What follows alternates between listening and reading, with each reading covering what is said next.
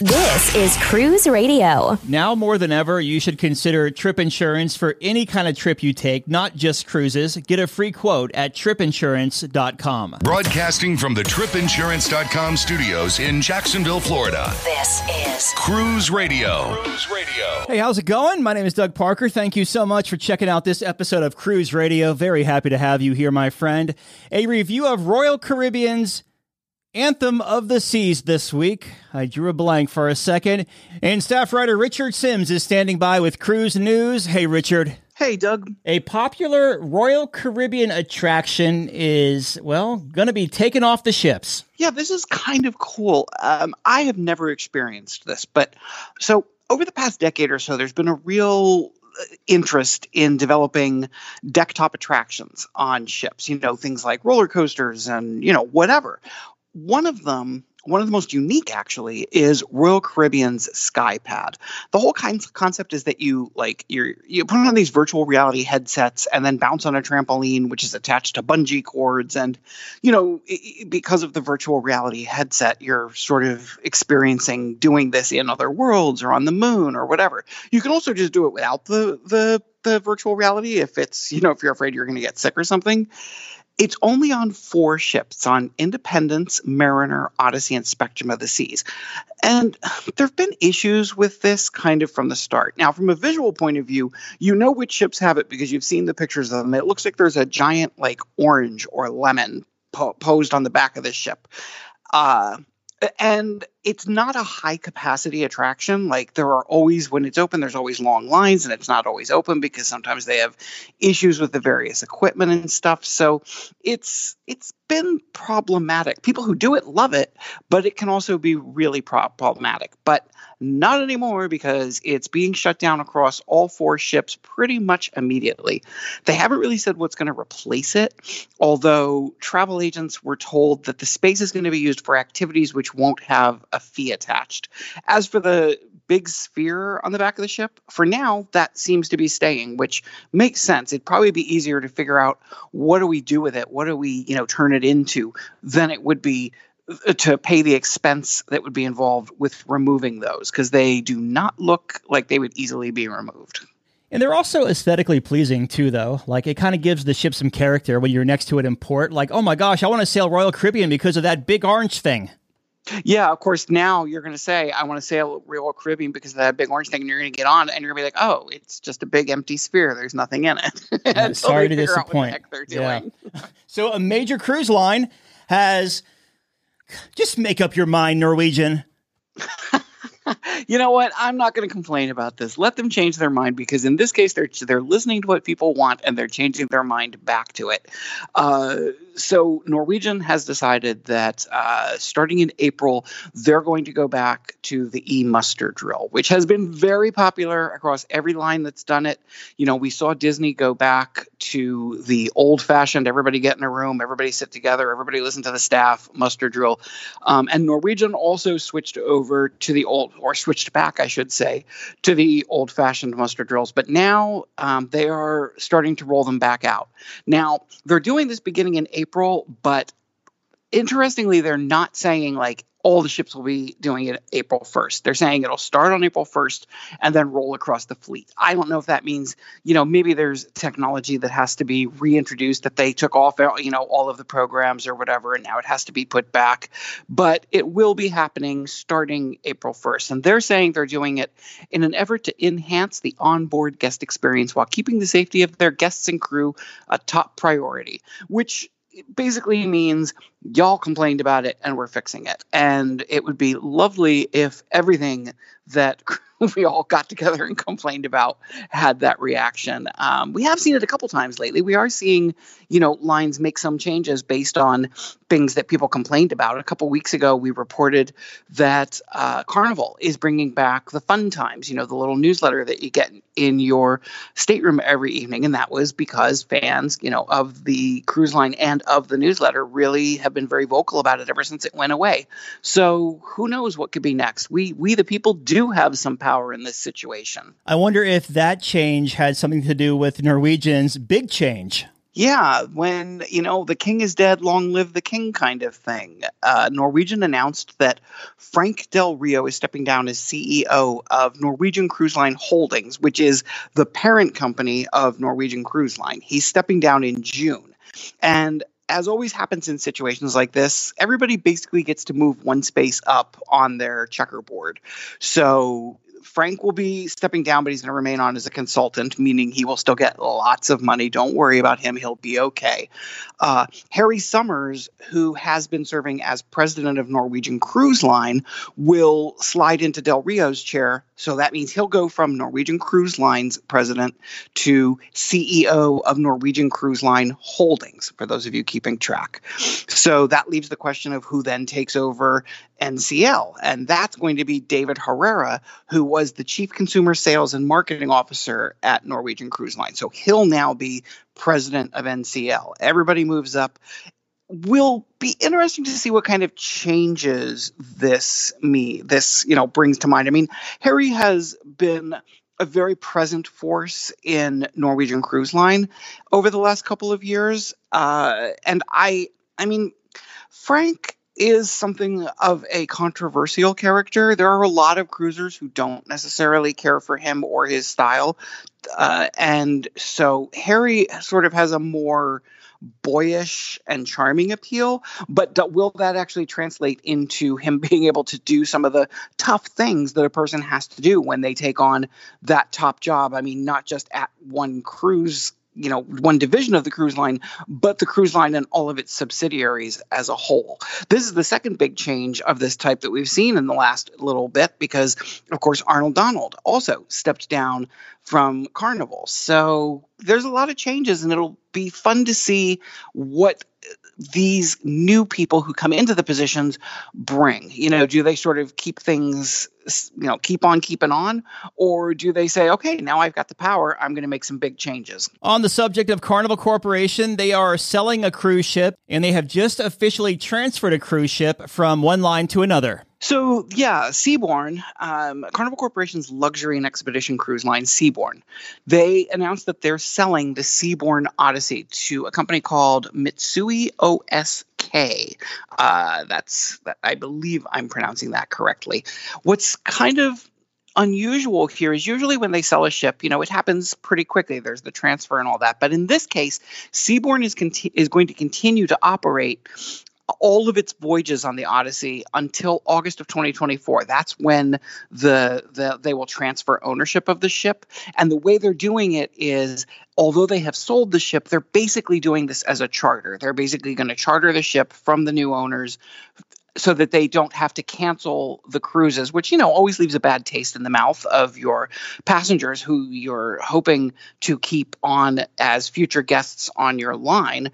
One of the things that this sale will do is, because Odyssey is one of the oldest ships in Seabourn's fleet, that means they will now be able to kind of boast that they have one of the most modern fleets in that luxury segment, because their ships will now be, when you look at them all together, they'll have an average age of just 7 years, which is, that's a good number, because this was the oldest ship in their fleet. So when you take that ship out of the math equation, I'm not great at math, but you take out the oldest, and that kind of, brings everybody else up. So now the average age of their ship will be 7 years.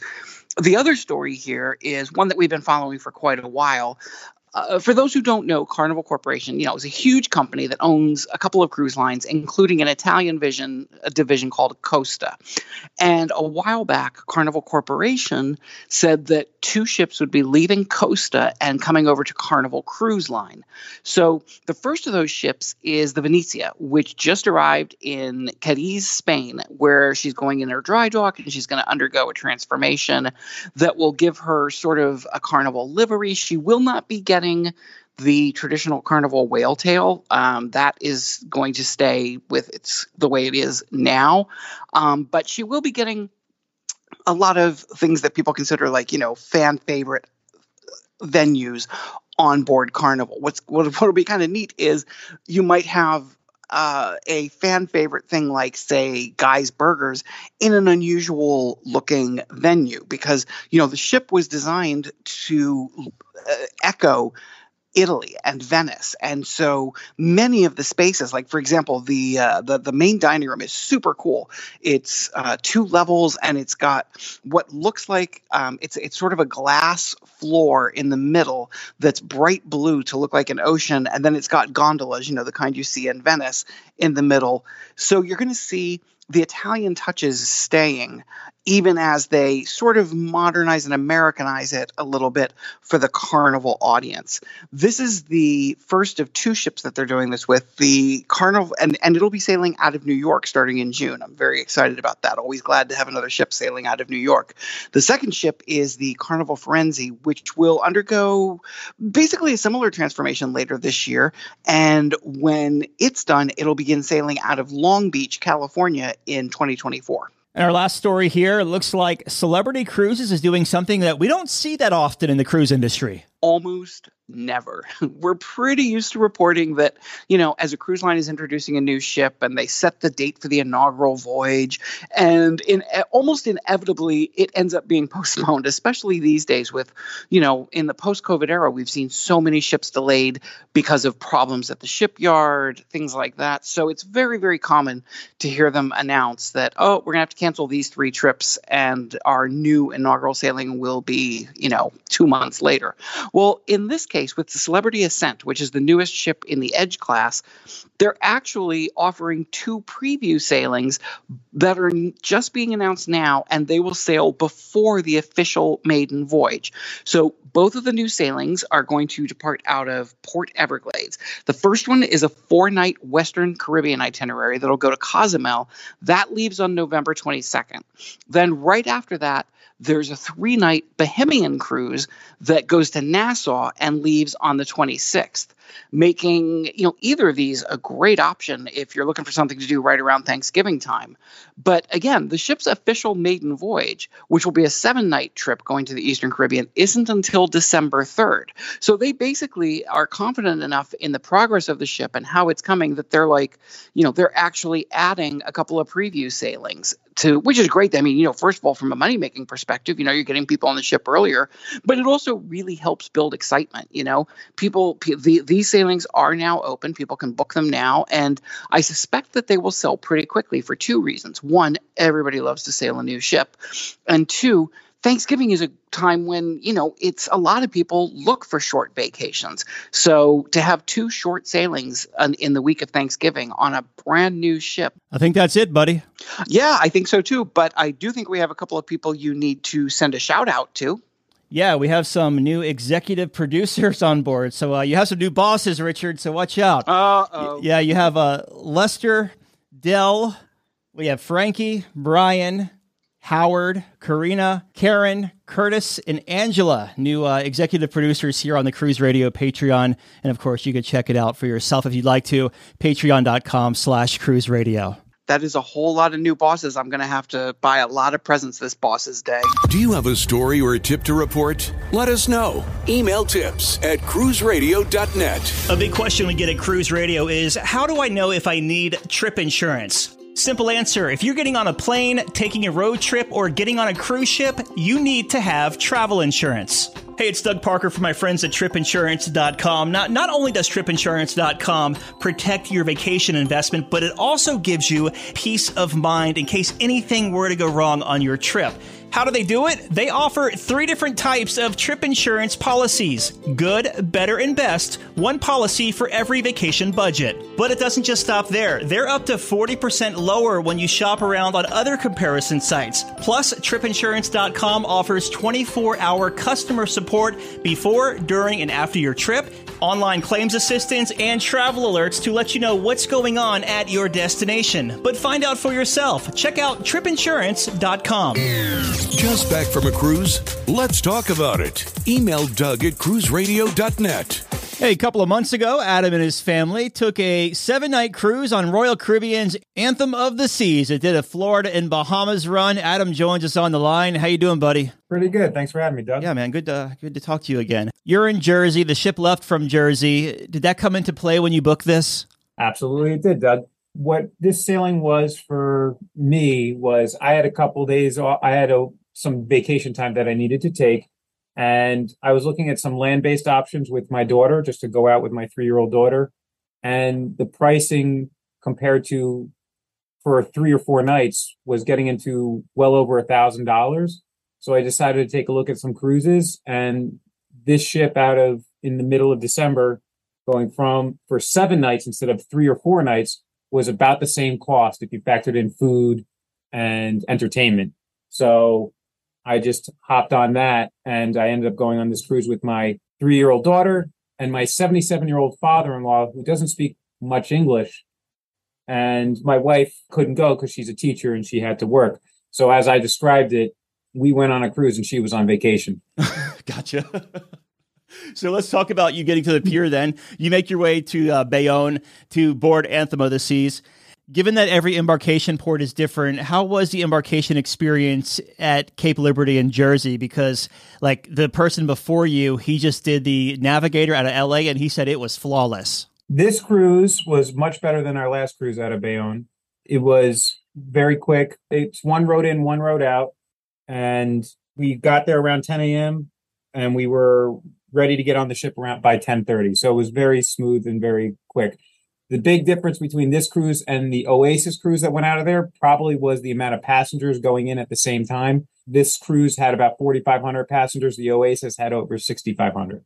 So that might have had something to do with it. But the Anthem size, I think this cruise port can handle very easily. What were your first impressions once boarding Anthem of the Seas? It's a beautiful ship. Royal does a very, very good job on all the ships that I've been on. When you walk on in their promenade or esplanade, in this case, the view that you have and all the things that it has to offer is like a big wow factor.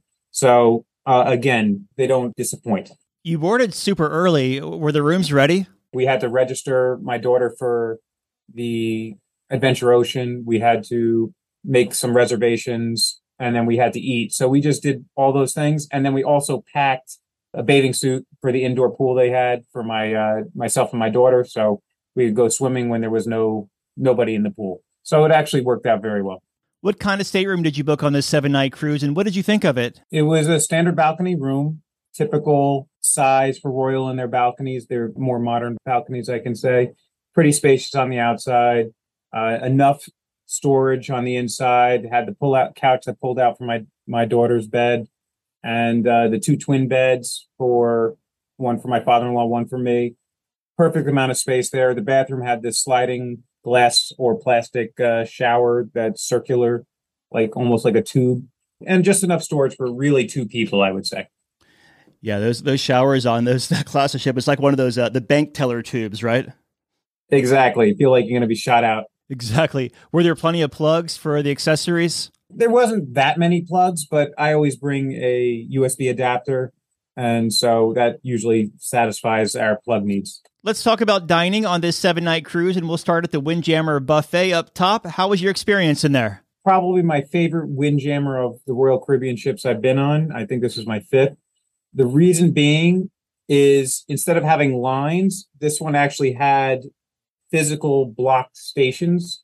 So you could actually go to a station with the different types of food that you wanted, and you didn't have to wait online for everyone else. Also, the other thing that I really liked about this buffet is the biggest line in the mornings I found when it came to buffets on any cruise ships is the omelet station. This cruise ship fixed the lines in 2 ways that I think all cruise ships should follow. First off, they had a fried egg station, which is what I partake in every day anyways. So you don't need to go on the omelet station line to get your over easy eggs or fried eggs that you'd want. So it decreases the line there. And second, when you did want an omelet, they give you a buzzer. So you make your order, you take the buzzer, and you go get the rest of your food.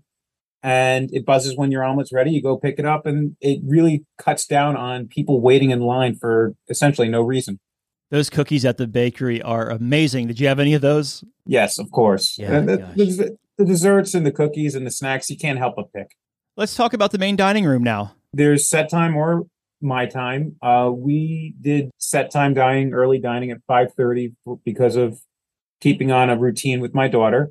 And we also like to have the regular staff that you get. We were originally sat at a table for 6 people for the 3 of us.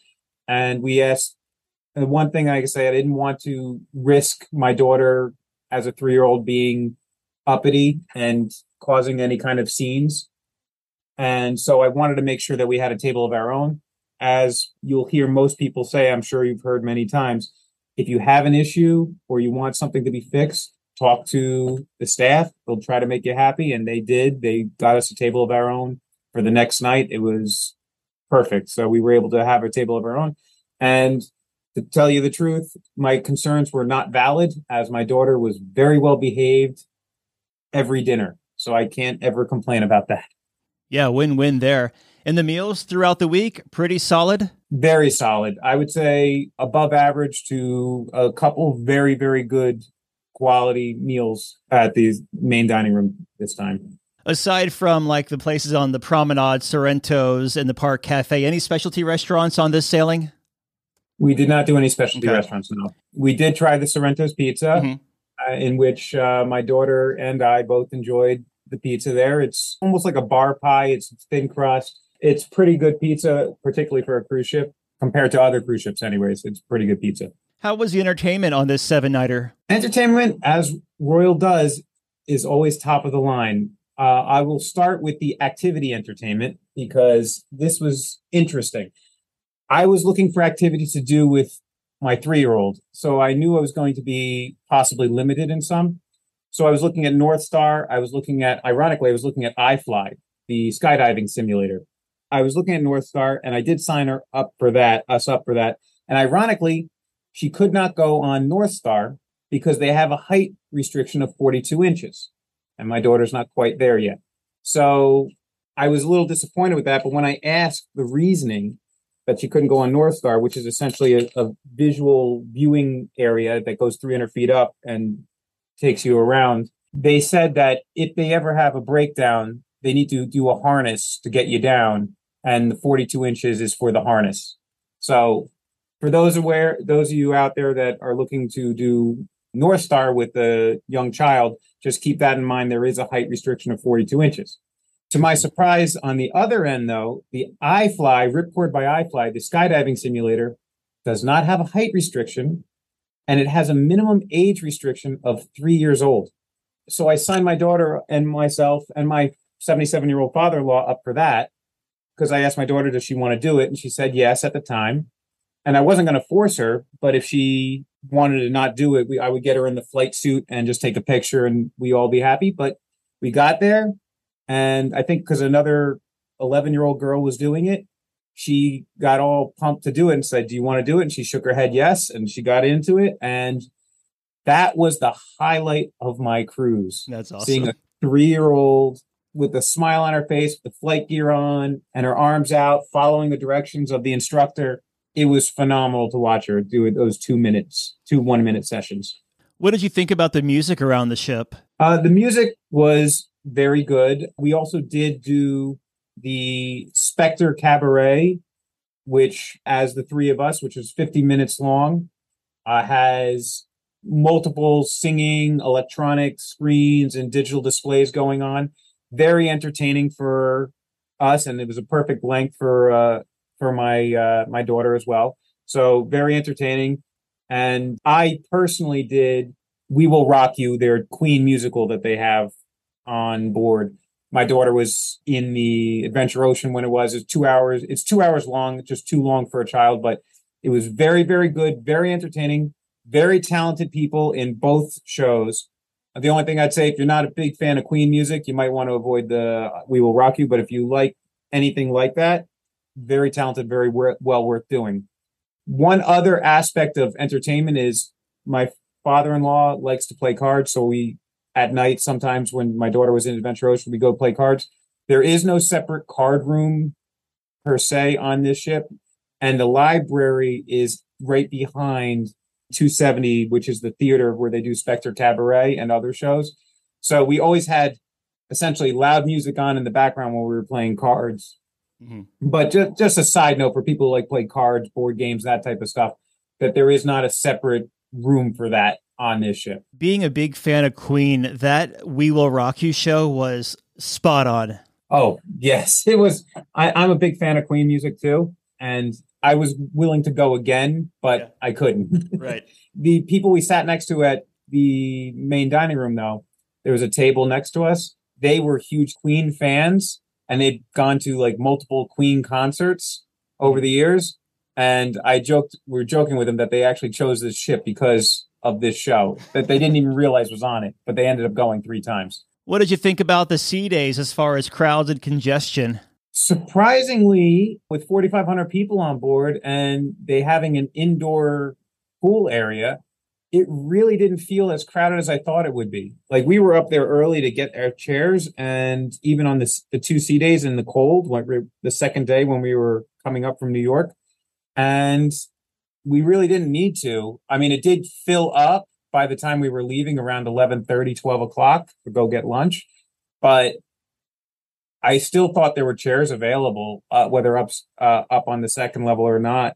And my guess is that most of the people that were adults were in the also covered solarium, but the indoor pool area, which is a heated pool, they had the 2 jacuzzis and then a little splash pool area, which is also heated, made this ship a phenomenal winter ship, particularly with kids.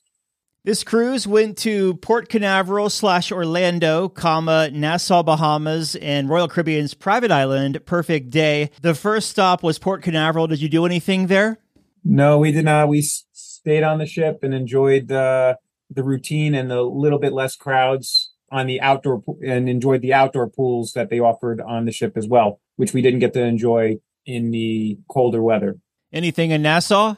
No, we stayed on the ship for that one. Did you see that recent cruise report that has Nassau the number 19th cruise port out of 20 and Freeport was the 20th? Well, it's believable. I'm actually excited to see when Nassau actually finishes all that work there, if it's going to make it worth getting off the ship more. Cinco de Mayo, they're supposed to be opening it as of January, actually. They said May 5th, so we'll see how that happens. And then, of course, the big draw of the itinerary, Perfect Day. We got off the ship and we were following the 3-year-old for then. We did the Captain Jill's Galleon, which is the little pirate, I wouldn't say little pirate ship, but the pirate ship that they have when you first get off the boat and come down the pier, which has like cannons, water cannons that they have near the ship, and kids can climb up and play around and slide down.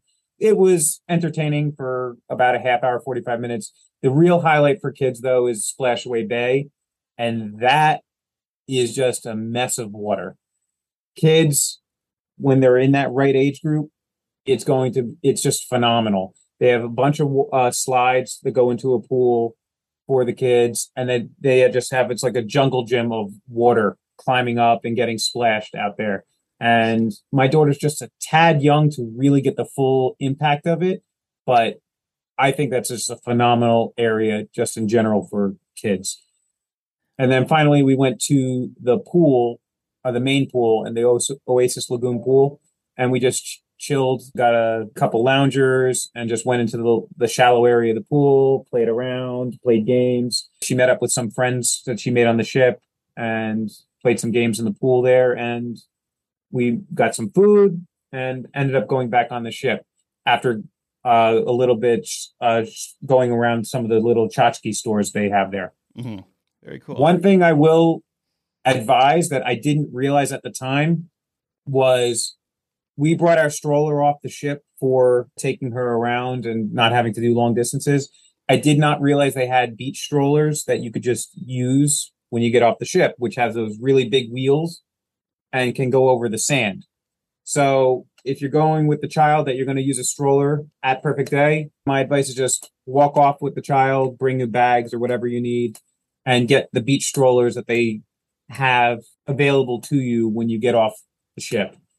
So you can use that on the sand, not just on the walkways. Were you the only ship in port? Yes. It's always a hot mess when you have like a Quantum class ship and an Oasis class ship there. I haven't been on, thankfully, when it had those 2 big ships. I have been on when 2 ships were at there, but again, I think it was less occupancy at the time, so I probably was like the equivalent of 1 ship when I went last time. All right, you make your way back to New York from the Bahamas. December was notorious for those choppy seas, but did you luck out and have some slick waters on the way up? It was. I mean, there was some little bit of waves here and there, but nothing that the Anthem style ship that I could really would hinder me, and I get motion sickness. So It was fine for me. So I say it was pretty smooth. Gotcha. And how was debark once you got back to Cape Liberty?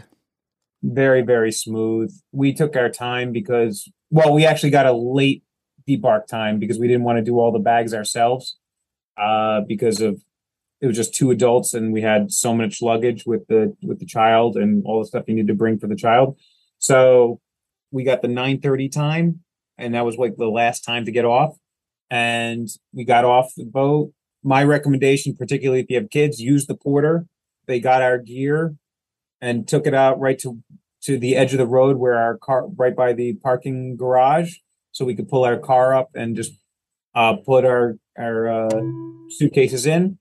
And we packed up and just left. So using the porter helped a lot when you're trying to move 4 pieces of luggage and a stroller, and you only have 2 people to do it.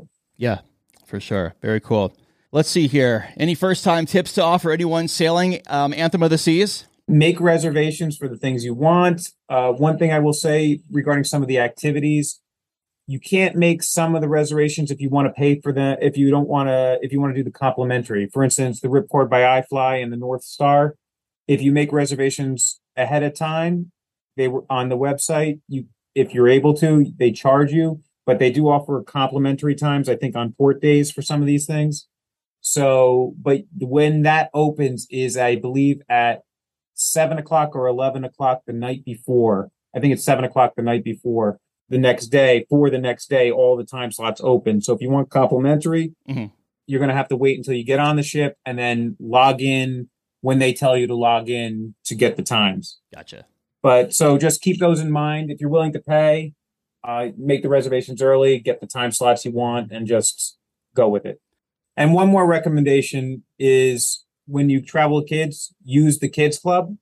And when you do use the kids club, register them the first day and take them there the first night, at least the first night, when all the kids are meeting each other.